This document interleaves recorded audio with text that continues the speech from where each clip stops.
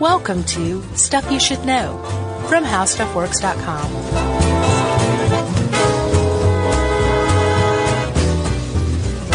Hey, and welcome to the podcast. I'm Josh Clark. There's Charles W. Chuck Bryant and Jerry. So it's Stuff You Should Know. Yep. Widespread panic.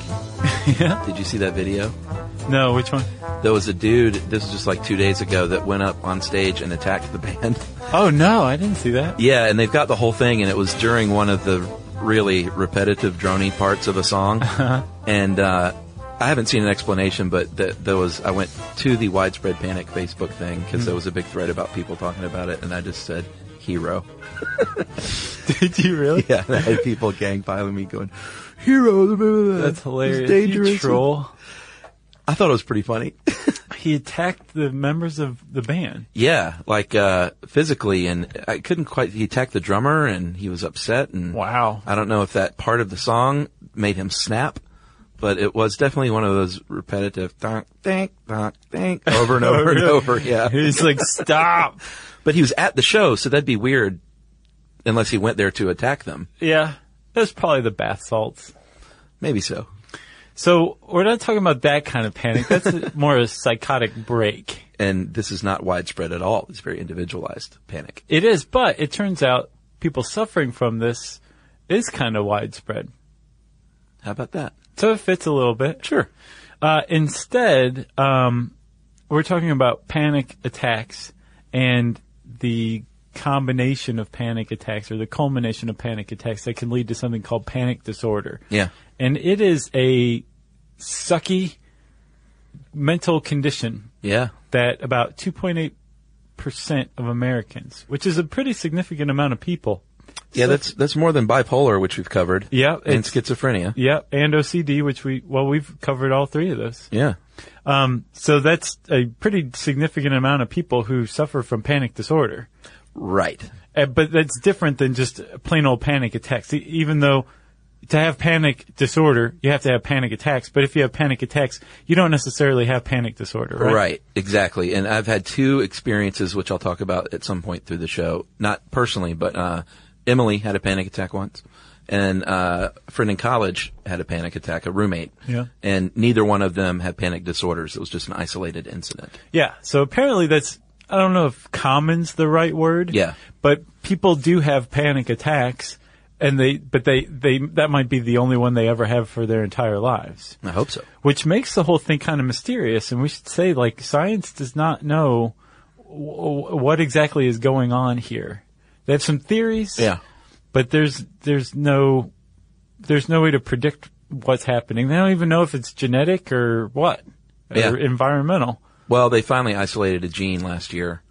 I guess I can go ahead and talk about that now. Okay. In December 2013, they isolated the gene, and genes are always so boring with their names. Unless it's Simmons. That's right.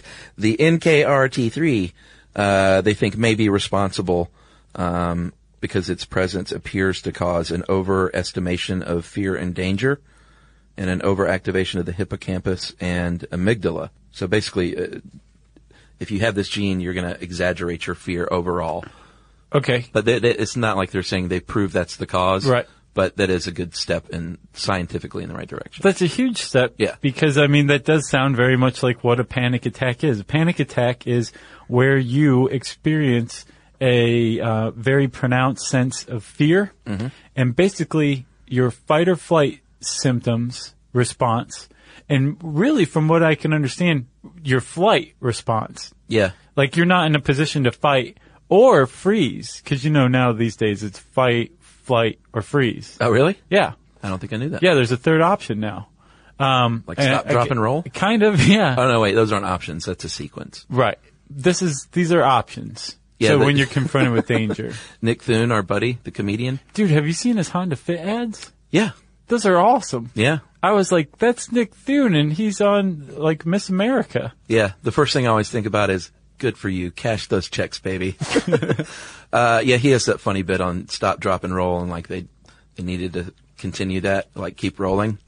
Right. He's like, that's kind of key. You don't stop, drop, and roll because you'll be consumed by fire. You need to keep rolling. Right. Until you get to a door. Yeah. It's very funny stuff. So this is a little different. Fight, flight, or freeze. Yeah. So how does freeze factor in? Like you just freeze up and Oh, you're okay. toast. It's Oh, the yeah, that makes least sense. beneficial of all of these adaptations to danger. But basically, when you're confronted with danger, you can either fight, fly, or freeze. That makes total sense. I don't know why freeze was never in there to begin with. Yeah. Because so many people freeze. They just added it on in the last couple of years. I think I'm a flyer or a freezer for sure. It depends. I don't know do you think there's a personality type? Oh boy, I don't know. Don't you think it's possibly like just what your body chemistry happens to be doing right then? No, I think some people are more inclined to fight for sure. Okay. Well, with panic attacks, you're flying. Yeah. Like that's your jam right there. Yeah. And you're experiencing it in the exact same way that somebody's coming to mug you. Right. Or has pulled a knife on you and you're running away, or there's a lion chasing you, except, and this is the key to panic attack, there is no lion, there is no mugger, Yeah. there's no knife, there's no discernible reason for you to be experiencing the sudden onset of crippling fear, but you're experiencing it nonetheless. That's right. No tangible thing happening right in that moment. Right. So when you come out of it, and these things they peak within about 10 minutes, but the symptoms can last for an hour or more. When you come out of it, you're like, I don't ever want that to happen again. Yeah. The place that this just happened, say the park, I'm never going back to, because Yeah. now I associate it with this. Because what you're doing when you experience fear, you're learning to stay away from something. Yeah. So whether you want to or not, you've just been conditioned to fear the place that you just were. Sure. Because you had a panic attack. And then lastly, you think possibly you're crazy. Yeah, or having a heart attack. Yeah. That's and both of the my wife and my friend both thought they were having heart attacks. Yeah. Which is super scary. And we'll get to the difference later on. But I guess we should talk about just some of the initial symptoms of a panic attack. The old DSM, Diagnostic and Statistical Manual of Mental Disorders, lists, looks like about 10 symptoms. And if you have at least 4 of these, you may be having a panic attack, which is heart pounding, shaking, dizziness, sweating, choking feeling, nausea, shallow or short breath, chest pain, numbness or tingling, chills and hot flashes, feeling of unreality, feeling like you're going crazy, or feeling like you're about to die. Yeah. You got 4 of those, you're having a panic attack. Yes. And if you have 4 panic attacks within 4 weeks, Yeah. or you have 1 panic attack and then fear having another panic attack for about a month or so, Yeah. then you can be diagnosed with what's called panic disorder. So, if you listen to our fear podcast, which was a really good one, it's kind of the same as a panic attack. We covered your autonomic nervous system is what maintains all the functions in your body, the involuntary functions in your body, that is. And it's going to take signals from your central nervous system. It's going to regulate your organs. That's why you don't have to tell your heart to beat or your kidneys to work. Yeah. It's Or all, your pancreas to secrete stuff. that's right. It's your autonomic nervous system, and it has 2 parts, the sympathetic and parasympathetic. And your parasympathetic controls, like I said, your heartbeat and stuff like that. It's the normal aspect. Yeah, It just keeps like your you at organs. homeostasis, right? Yeah, that balance that we Right. all seek, that we don't know we're seeking. And then the sympathetic is if you have that fight or flight, or if you become excited in any way, really, that's when that's going to kick in. Yeah, it's like normal gear and then high gear. Yeah, but it's not always fear, just any kind of excitement. Right. You could be super happy. It could be sexual arousal. That's all your sympathetic nervous system. Right, and those 2 components make up the autonomic nervous system, which it kind of switches from one to the other depending on your state of arousal, right? That's right. But when fear has aroused you, your sympathetic nervous system kicks into high gear, and adrenaline is released, which is a huge factor in causing the symptoms of a panic attack. Like Yeah. you start breathing very heavily and shallowly. Your pupils dilate. We always used to say, if you're digesting food, you stop doing that. Oh, yeah, that's right. Basically, all of your energy is transferred over to either fighting or flying. And in the case of a panic attack, it's transferred over to get you to be able to run away as fast as possible. Yeah, which can be a little scary, but in a real fear situation, if you're in danger, your parasympathetic nervous system is going to kick in and calm you down. But that is not what happens in the case of a panic attack, which is really perplexing. So let's recap this. A panic attack is when you experience this incredibly intense fear, so much so that you run away, but there's nothing there to be afraid of. And then, to make everything a million times worse, your parasympathetic nervous system doesn't kick in and calm you down like it would under normal circumstances. So you get to experience this horrible thing even longer. That's right. And after this break, we are going to get into some of the potential causes of panic attacks. All right, so like I said before, breaking news from December of last year. They think they've isolated a gene. Previous to that, some research has said it could be genetic because identical twins experience it more than fraternal twins, but it's always been sort of up in the air. There have been contradictions as well of a genetic basis. They think it's also possibly epigenetic or environmental. Like apparently one study found that a lot of people who have panic disorder had some sort of traumatic incident happen in their childhood.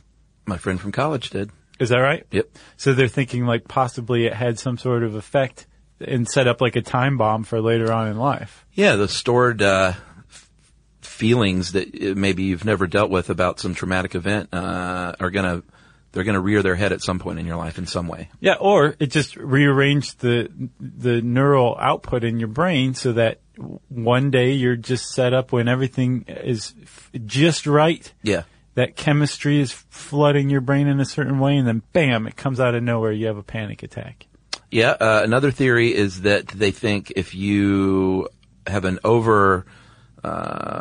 active fear system, like you basically have been scared too much in life, or you're a scared person, then it's just going to make it a hair trigger for something to set it off. Right. Which makes a lot of sense. I think it could be a combo of a lot of things. Yeah. As usual. Yeah. I wonder though what it will end up being though, if we'll find that there is one thing that leads to this predictably. Like that like there's gene. things built up, but then there's the actual trigger. Right. Yeah. And that's another thing too, is they don't know what triggers these things. They do know that a panic attack, being worried about having a panic attack, can actually trigger a panic attack. Yeah, absolutely. I feel so bad for people with panic disorder. This is like a terrible affliction. Yeah. Because you do become very much afraid that you're going to have another panic attack. Yep. So that can set off a panic attack, but it also can set off a comorbidity called agoraphobia. Sure. Where you are afraid to leave your house. Yeah. But you're also afraid to be alone. And I read this article that was from the 80s, 1987, and they were saying like the Freudists, followers of Sigmund Freud, were saying, clearly, if you're an agoraphobic, you don't want to go outside because that's where sexual desire is. Yeah. And you don't want to be alone because you're worried that you will, like, abuse yourself. Right. So, agoraphobia. And everybody went, boo, sit down, shut up. Freudies. Yeah, and so nowadays they have realized that agoraphobia is almost exclusively the result of panic disorder. Oh, really? Yeah, wow. And it's because you fear the place that you had a panic attack, so you don't want to go there again. Yeah. And then maybe it happened again at the grocery store, so you don't want to go there. And it happened, you don't want to be alone, but you don't want to be around strangers, so you cling to your family members. Yeah. And now all of a sudden you're not living your life anymore. Yeah. You're developing phobias because of your panic attacks and your association with them. Like if you're on an elevator and you have a panic attack, you're not getting on an elevator again. Right. You've just developed a phobia for elevators, and so all of a sudden you're not going to be working at a place where you might normally work because you have to take the elevator to get there. Or you develop a love of stairs. Right. But then what if you don't like confined spaces at all, like a stairwell either? Yeah. Yeah. You ever been locked in the stairwell here at the building? Yeah, I mean, you just walk down however many flights. Till you're at the lobby? Yeah. Oh, you can get out down there? Yes. Okay. Yeah. You're not actually locked in. You just have to walk all the way down. I usually just call you and say, let me in. Yeah. Another theory is that when you're super tired, and and overworked was when a lot of times when these are set off, your brain is producing sodium lactate or CO2. And when those levels increase, your brain, says, you know what? I think you're suffocating. And so I'm going to send a signal to get you a lot more oxygen. And I found this, really sad case of this, woman, a university student, who died from a severe asthma attack like 3 days ago. And she had a history of asthma and then told, the medics that she was going through like final exams and she'd been having panic attacks, in the weeks like preceding. So breathing is a huge part of panic attacks. And as evidenced by her, if you have asthma, it's, can be deadly, which is super, super scary and sad. Oh, that's sad. Yeah. Then one other, I guess there's a neurological basis they believe for people who have panic attacks. People who suffer from panic disorder tend to have fewer serotonin receptors. Yeah. And apparently also, GABA, which helps us get to sleep. It's called a gamma aminobutyric acid. Let's call it GABA. Yo, GABA. Those two have some sort of role in panic disorder. Like you don't have enough serotonin and your body's not producing enough GABA, you may be prone to panic disorder.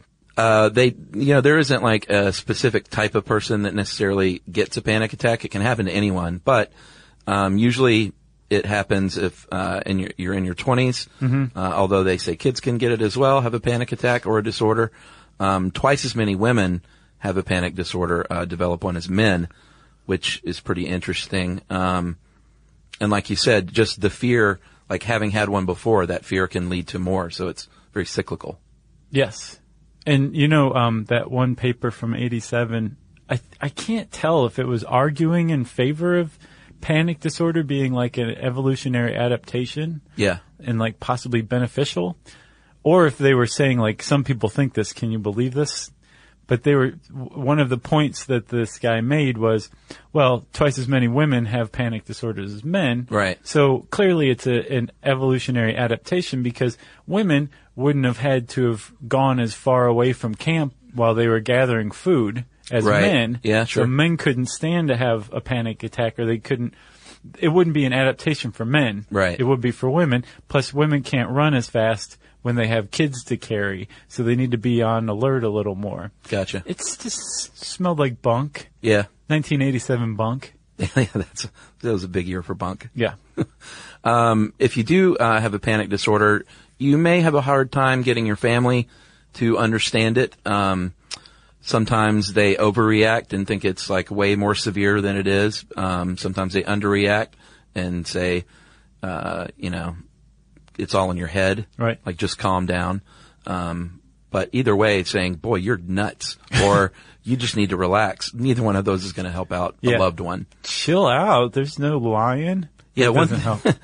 One thing I've learned in arguments and fights with my wife is, and I learned this early on, is telling someone to relax never causes someone to relax. No, it's like not. The worst thing you can do if something's heated is to say, just relax. It is true. That's just going to ramp it up.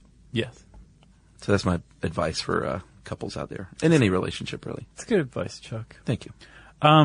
There is a silver lining to all this in that panic disorder is actually highly treatable. It's the treatments that they've come up with are pretty successful, and we will talk about those treatments right after this. Stuff you should know. Stuff you should know. All right, so you mentioned that they are treatable. They have found success rates through medication and therapy, which seem to be about the same as far as how effective they are, between 60 and 90% of the time. That's pretty good. Yeah, that's not bad at all. So that's the good news. So there's three typical methods of treatment. Antidepressants, Yeah. anti-anxiety pills, Yeah. and therapy. Yeah. And you might use them, independent of one another, in conjunction with one another. I also saw beta blockers. Some people use beta blockers to treat them, but they're not quite sure what's going on with that. I've used those before live performances. Those are the ones I read about that. You gave me one, and I was like a useless worm. Yeah, it didn't affect me like that. I just like totally lost my personality. I wasn't nervous, but I didn't do anything. Well, I've gotten used to live performing now, so I don't need them anymore. But Right. I got that tip from apparently a bunch of musicians, like in symphonies and stuff, use them. I was like, well, if a first chair violinist, if it's good enough for them, then Right. give me some beta blockers. Yeah.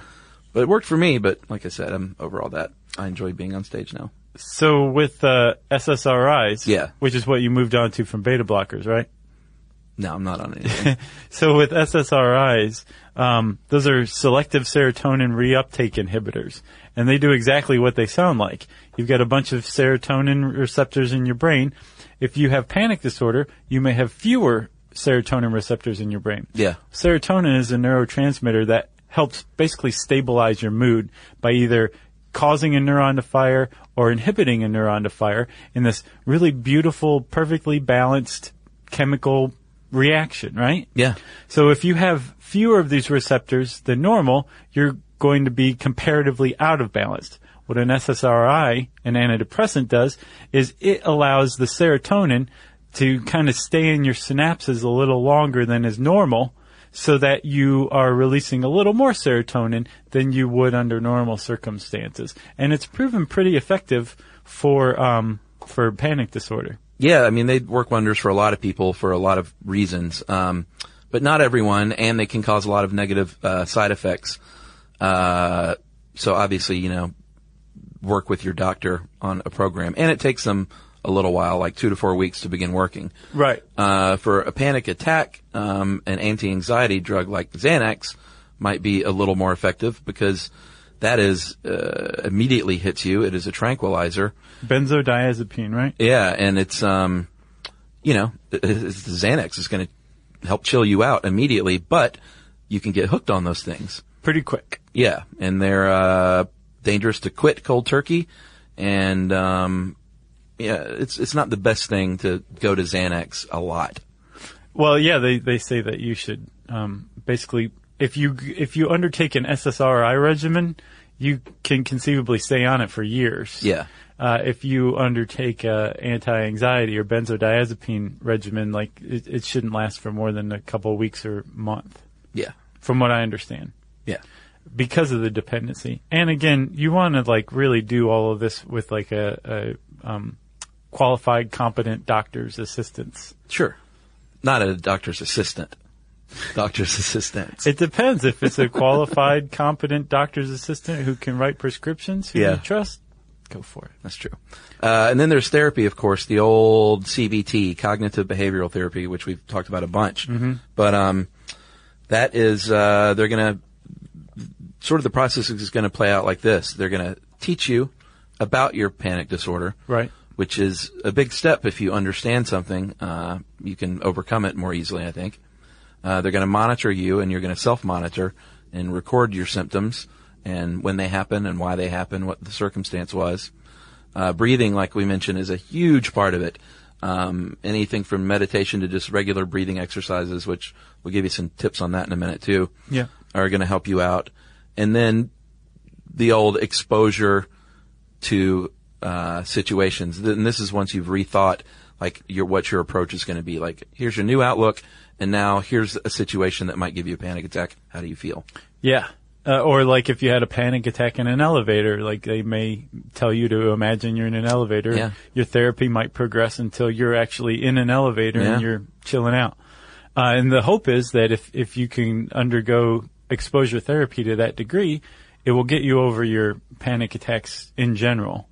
Another aspect of it, Chuck, is rethinking. Yeah. And that is basically accepting the fact that you have panic attacks. Apparently, if you can say, I'm having a panic attack, or I have panic attacks, and you acknowledge it to yourself and to other people, Yeah. it immediately turns down the volume on the whole thing. Yeah, I noticed some similarities in someone guiding someone through an LSD trip and guiding someone through a panic attack. Yeah. It's interesting. A lot of it is like understanding, like, I am having an acid trip. I am not having a good time. It's the same thing as I am having a panic attack, and this is no good. Right. And if I understand that, then I can calm down more easily. Yeah, keeping it in just leads you to freak out more. Exactly. So that's CBT. cognitive behavioral therapy. And if you undergo therapy and you're still suffering from panic attacks, apparently being discouraged is a real problem with people with panic disorder. Yeah. Because you can still suffer them even if you're doing everything right. And so a lot of people have learned to cope, and there's some pretty common coping techniques for panic disorder. And like you said, the heart of the whole thing is breathing. Like when you suffer a panic attack, you start breathing shallowly and quickly, and you can hyperventilate. What you want to do is breathe from your diaphragm, and you can actually practice this in the times when you're not having a panic attack. Yeah, if you're a singer, you know how to breathe with your diaphragm, but if you're not, what you can do is lie down on your back, put some pillows under your head and knees, and put a hand on your stomach and a hand on your chest, and then practice breathing and making your hand on your stomach move without the hand on your chest moving. Right. And then tap the hand on your stomach while you make a circle with the hand on your chest when you're really advanced. Wow. That's pretty impressive.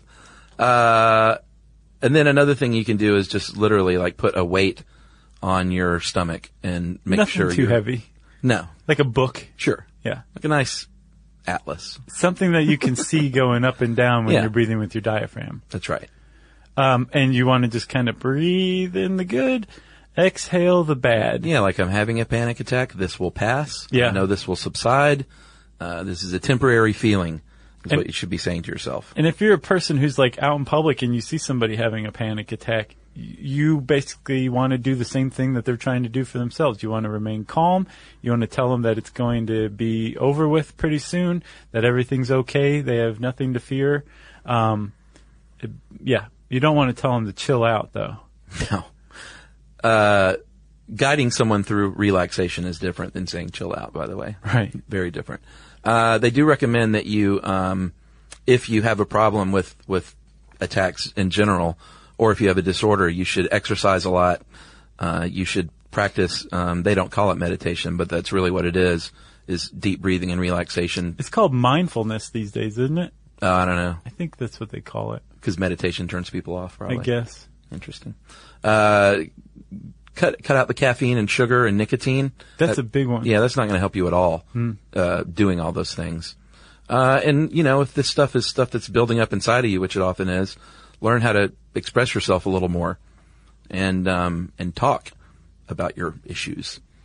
I know that in both of my cases, my buddy in college, it was during finals week, and I had gone to bed, and my roommate and another dude were out in the living room staying up. And one of them came and woke me up, and he's like, dude, he's having a heart attack. He's having a heart attack. And I didn't know anything about panic attacks, so we took him to the hospital, of course. And that's all it was. It was a panic attack. He calmed down. I think they might have given him something there, some sort of medication to calm him down. Probably benzodiazepine. Yeah, probably like a good shot in the arm of that stuff. And he was like, oh, I'm fine. Right. With Emily's case, she had been under a lot of stress and was driving back from Akron, Ohio to Atlanta. I think she went to get some furniture or something. So she was in a truck, like a moving truck. Oh yeah, that's a stressful event. Had been drinking caffeine like crazy, like she does, and basically started to have trouble breathing on the highway, going like 80 down the highway, and had to pull over. Called me, and I calmed her down. I was like, all right, now let's get back on the road, see how you do. She got back on the highway and immediately freaked out again. And I flew to Cincinnati and went to her hotel and drove her home. Nice. Yeah. I mean, there was really no choice at that point. Yeah. When it's your wife, plus it was a good opportunity to get on the white horse, and ride in and save the day.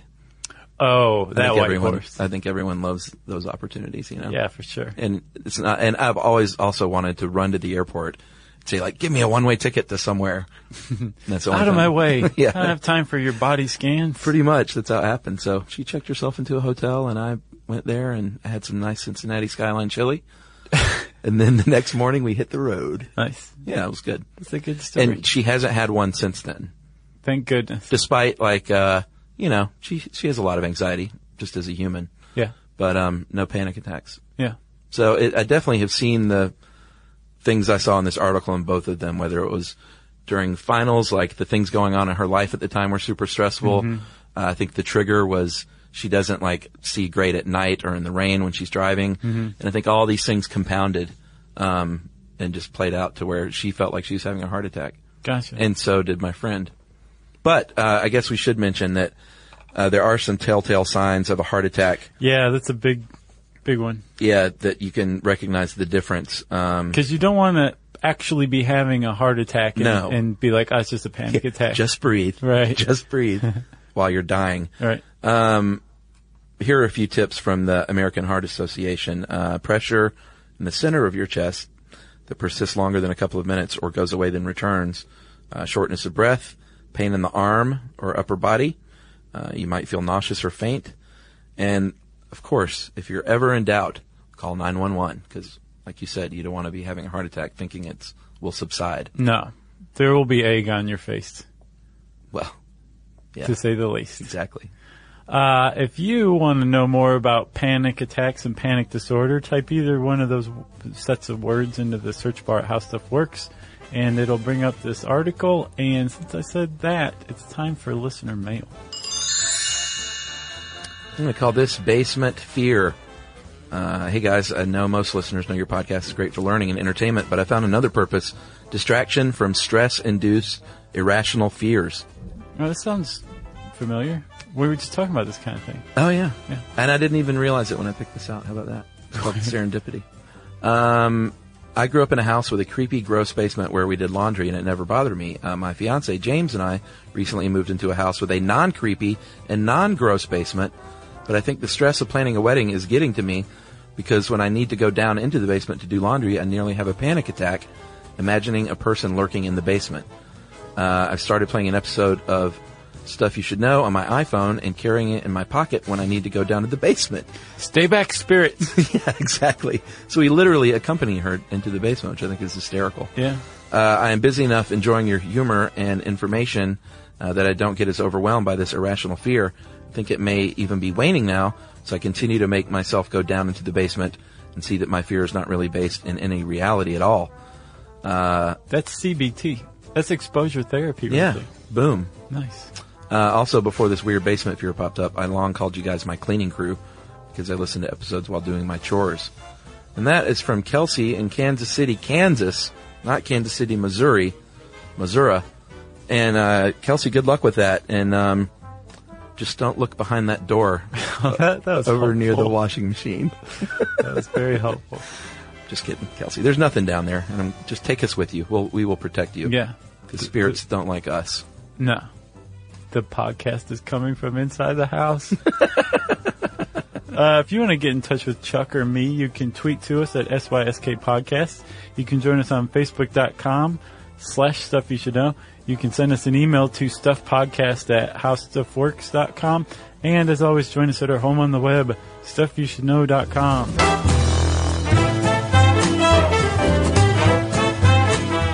For more on this and thousands of other topics, visit howstuffworks.com.